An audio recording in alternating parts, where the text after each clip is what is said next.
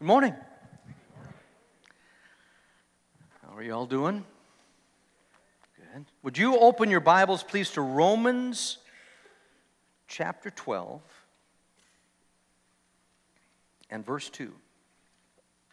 Where are you at in your journey to follow Jesus Christ? If I were to ask you that this morning, where are you at in your journey at following Christ? If we have 0 at the beginning of your walk with Christ, and we have, let's say, 10 as the place where, man, like, I walk on water now, because I'm just so close to Christ.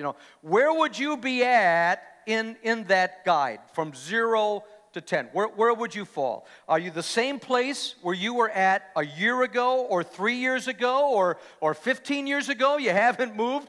You were at 2, you worked your way to 2, and you've sat there at 2 that entire time right up to today, or have you moved on further?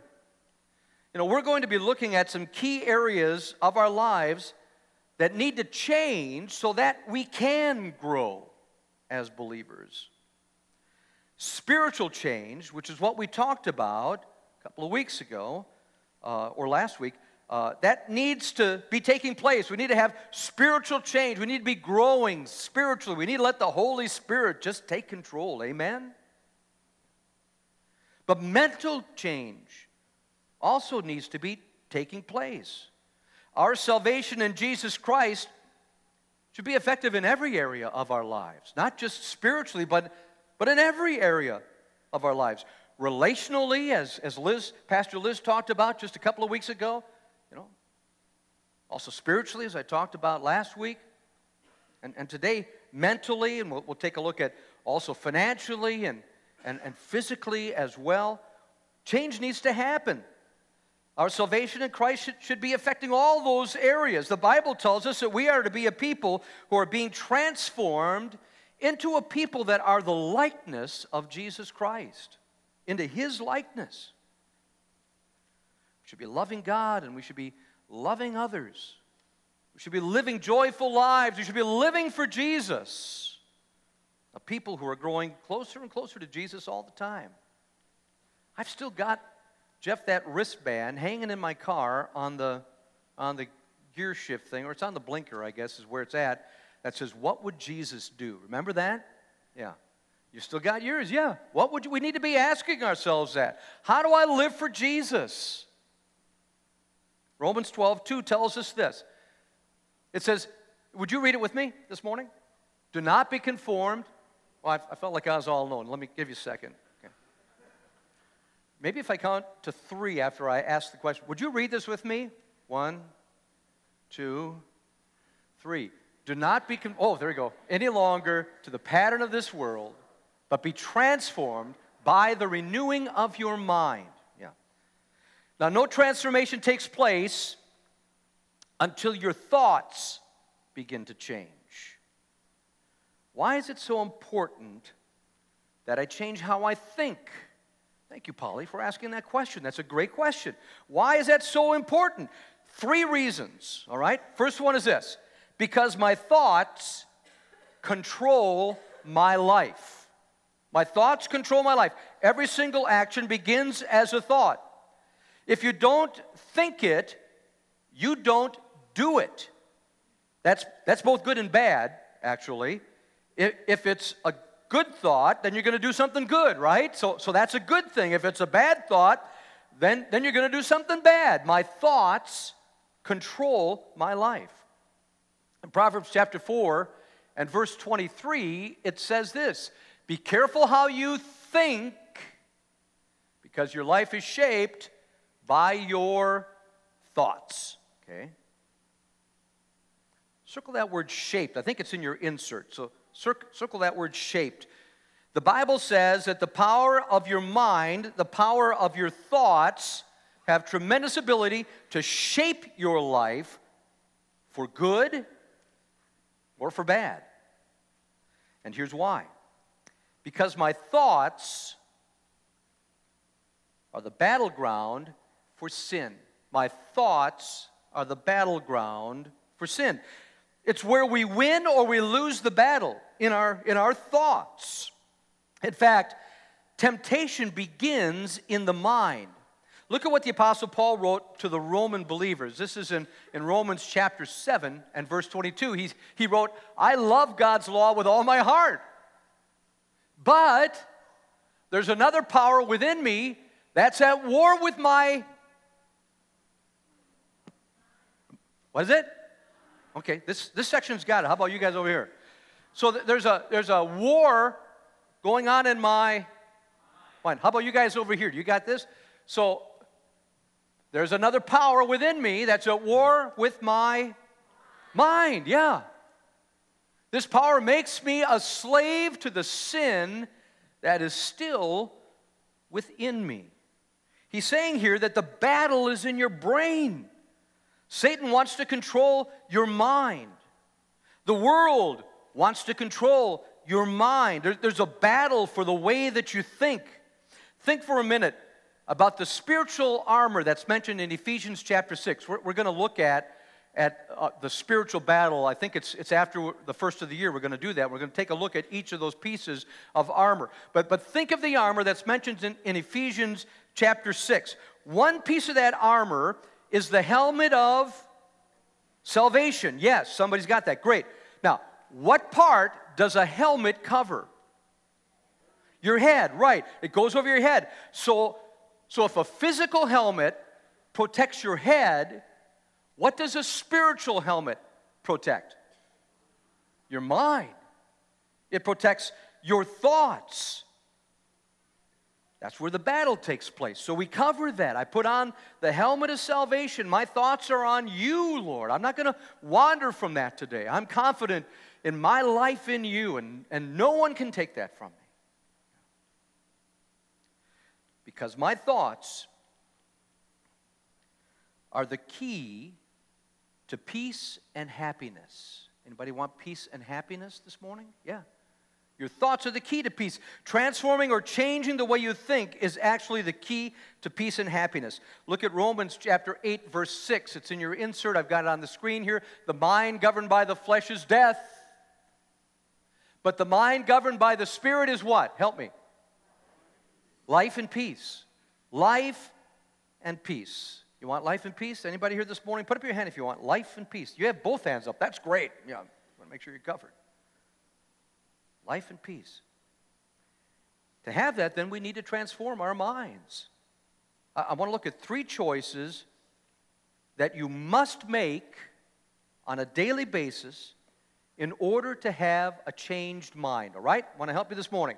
These are 3 choices that you must make on a daily basis in order to have a changed mind. A lot of people think that you can't control your thoughts, but you can. They're your thoughts, all right? So you can do that. So here are 3 daily choices for a changed mind. And the first one is this. I must feed my mind with the truth. I must feed my mind with the truth. The Bible says in Matthew 4:4, Jesus is in the wilderness. He's confronted by the devil, and he says this, man shall not live on bread alone, but on every word, that's the Bible, every word that comes from the mouth of God. The Bible is food for our soul. It's a manual for life. So when should I feed my mind with truth? I know that breakfast is the most important meal of the day, right? So probably we should have it for breakfast.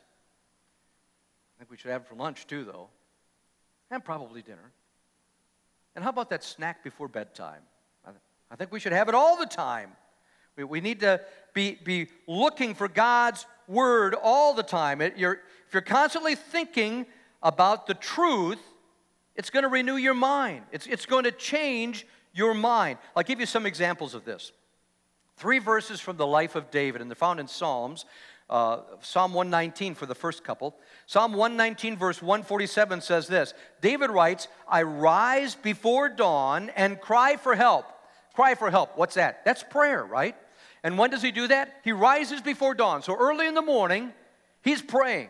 He's crying out for help. I have put my hope in your word. What is God's word?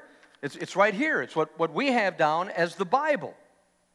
So he says, I start every morning talking to you. I cry out in prayer. I listen to you. I read your word.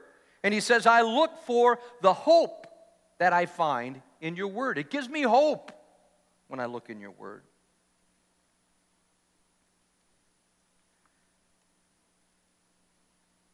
There are over 7,000 promises in the Bible. If you want to have your mind renewed, then begin to learn, memorize, think on those promises in my Bible.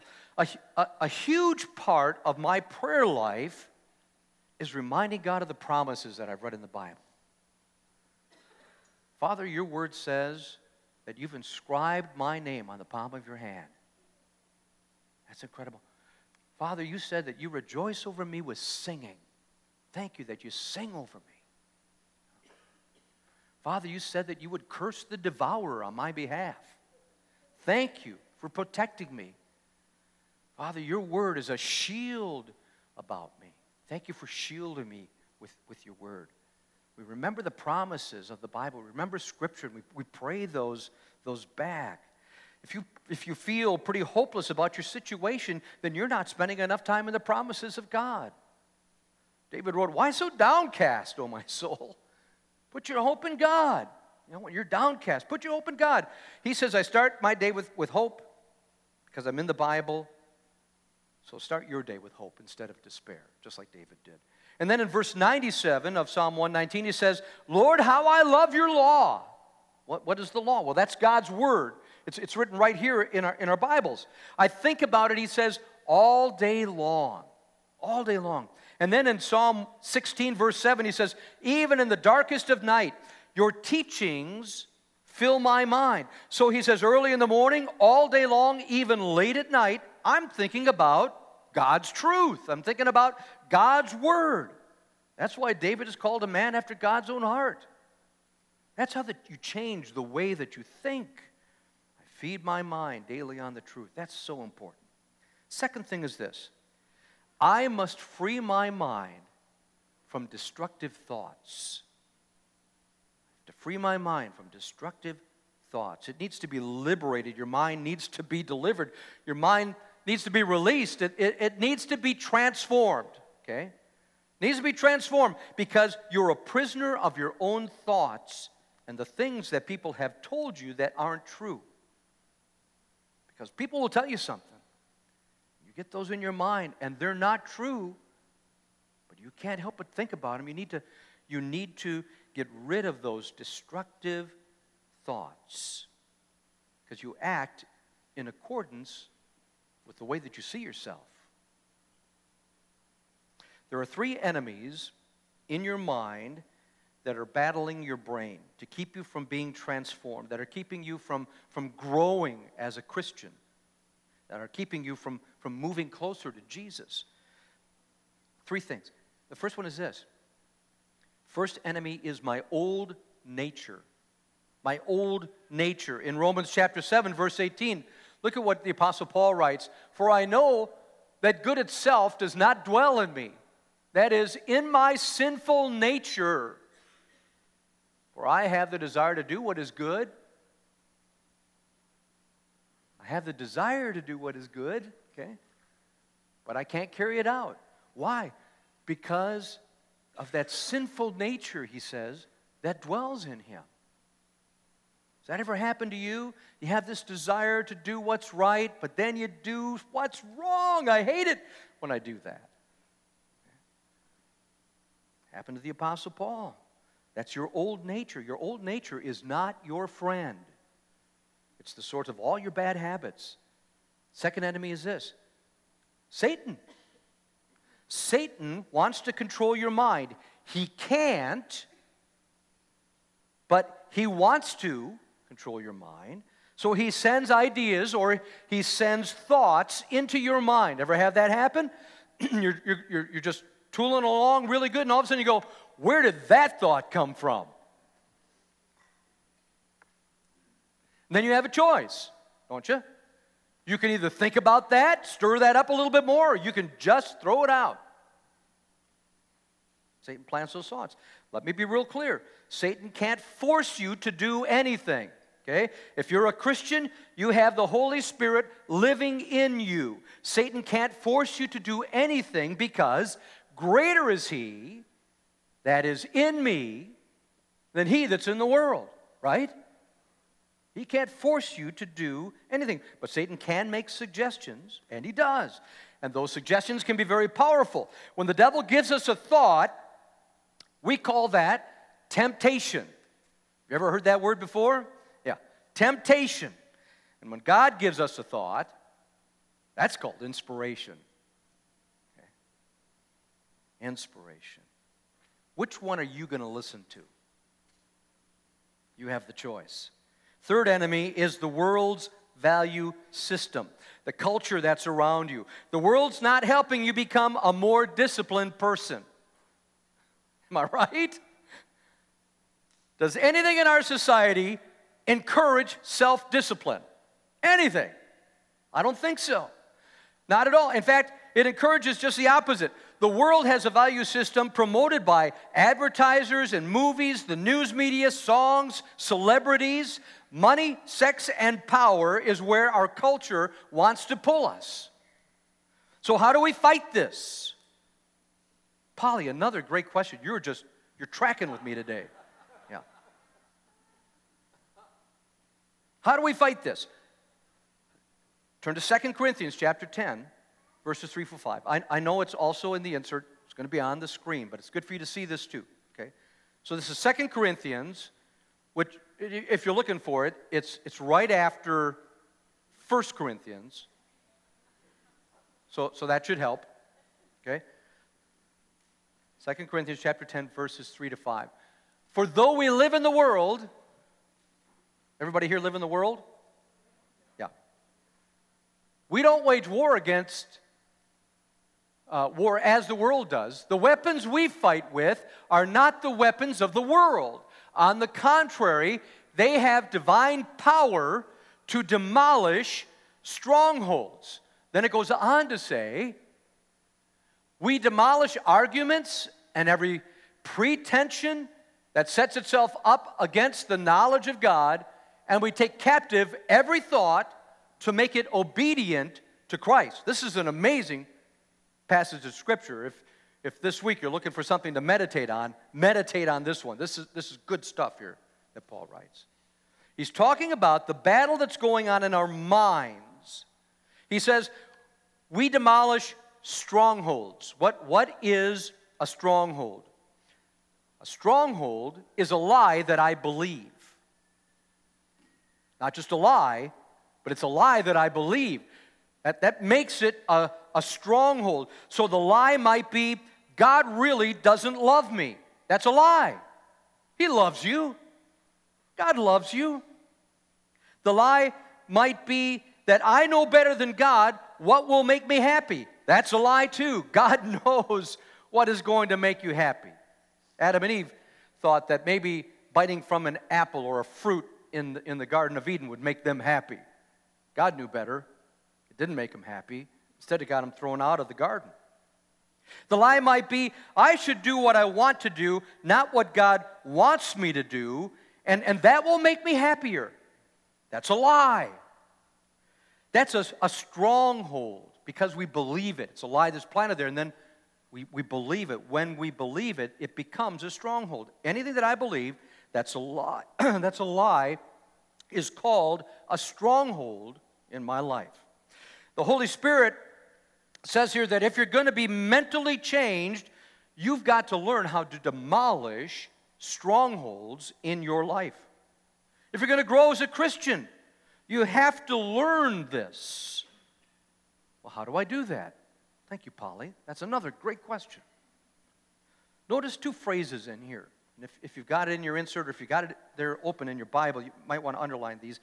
The first thing he says is, we take captive. Do you see that? We take captive. The second phrase is, we make it obedient. We make it obedient. We make every thought obey Christ. This is really important. I hope you're getting this morning. This is really important. So how do you make your mind? Great question, Aaron. How do you make your mind? How How do I bring it into submission to God's word? We take it captive. We make it obedient. Listen, you have a choice. Turn to your neighbor, tell him, you have a choice. Yeah. Turn to the person on the other side. Tell them, you have a choice. Yeah. Okay, that's good. I've got it from here now. Your mind has to listen to you. I know that sounds real simple, doesn't it? Your mind has to listen to you. Feed it on something that's transforming. God's Word. And a living, breathing, loving, surrendering relationship with Jesus Christ. That's so important. If you want your mind changed, if you want your life changed, those two things are huge, friends. Okay, the third thing is this. I must focus my mind on the right things. On the right things. To transform your life, to renew your mind, focus on the right things. Here are 3 things that will make the most difference. See, I'm here to help you. I'm just laying it out for you. Take it home, think about it, make the changes that need to be made. Okay. First one's this. It's a real tough one. Think about Jesus. Okay. Think about Jesus. You've heard the old cliche, you become what you think about most. I'm due to turn into a hot fudge sundae at any time. I love hot fudge sundaes. You become what you think about the most. If you think about Jesus, guess what you're going to become like? Jesus. Yeah, you got it. You're getting used to me now. That's good. Think about who Jesus is. Think about what Jesus has done. Think about what Jesus said. Think about how much Jesus loves you and forgives you. Think about those things. So think about Jesus. Second thing is this. Think about others. Do you realize how countercultural that phrase is? Think about others. Everything in this world teaches you to think about yourself and nobody else. How many times have you heard this phrase? I've got to do what's best for me. Actually, I don't see that in the Bible ever. I've got to do what's best for me. I've got to look out for number one. In other words, you're number one. Okay, that tells me a lot right there. You know what? I'm going to pop a bubble this morning. It's not all about you. Nothing personal, but it's not all about you. Here's what God says, and that's what's important. Philippians chapter 2 and verse 4. Would you read it with me? I think it's important that you say this.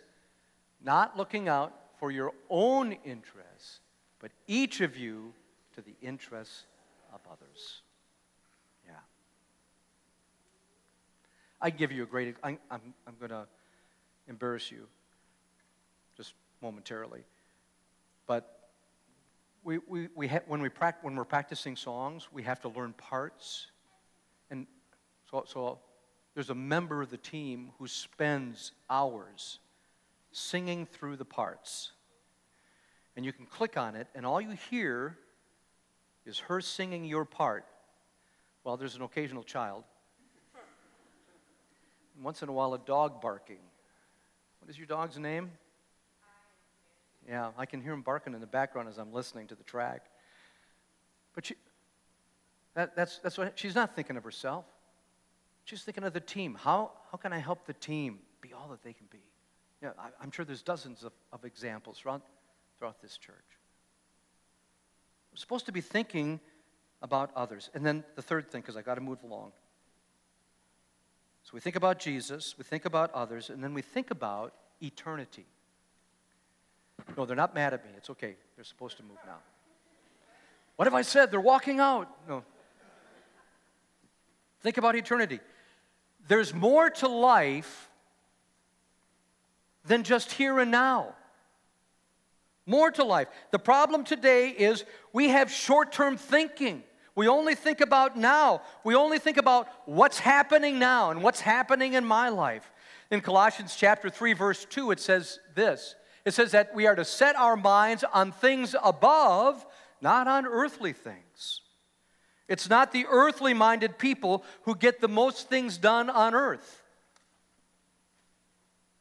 I'm just going to let that sink in. It's the most heavenly-minded people who get the most things done on earth for good. For good. There's so much good that needs to be done in the world, that needs to be done in our country. There's so much good that needs to be done in our communities. Only someone who's saved by the blood of Jesus Christ, filled with the Holy Spirit, can truly make a positive, lasting change. We need to set our minds on things above, on God's kingdom and God's purposes. So let's do something truly mind-changing. Let's feed our minds on the truth every day. Let's free our minds from the strongholds that oppress us. And let's focus our minds on the things that are right. Amen?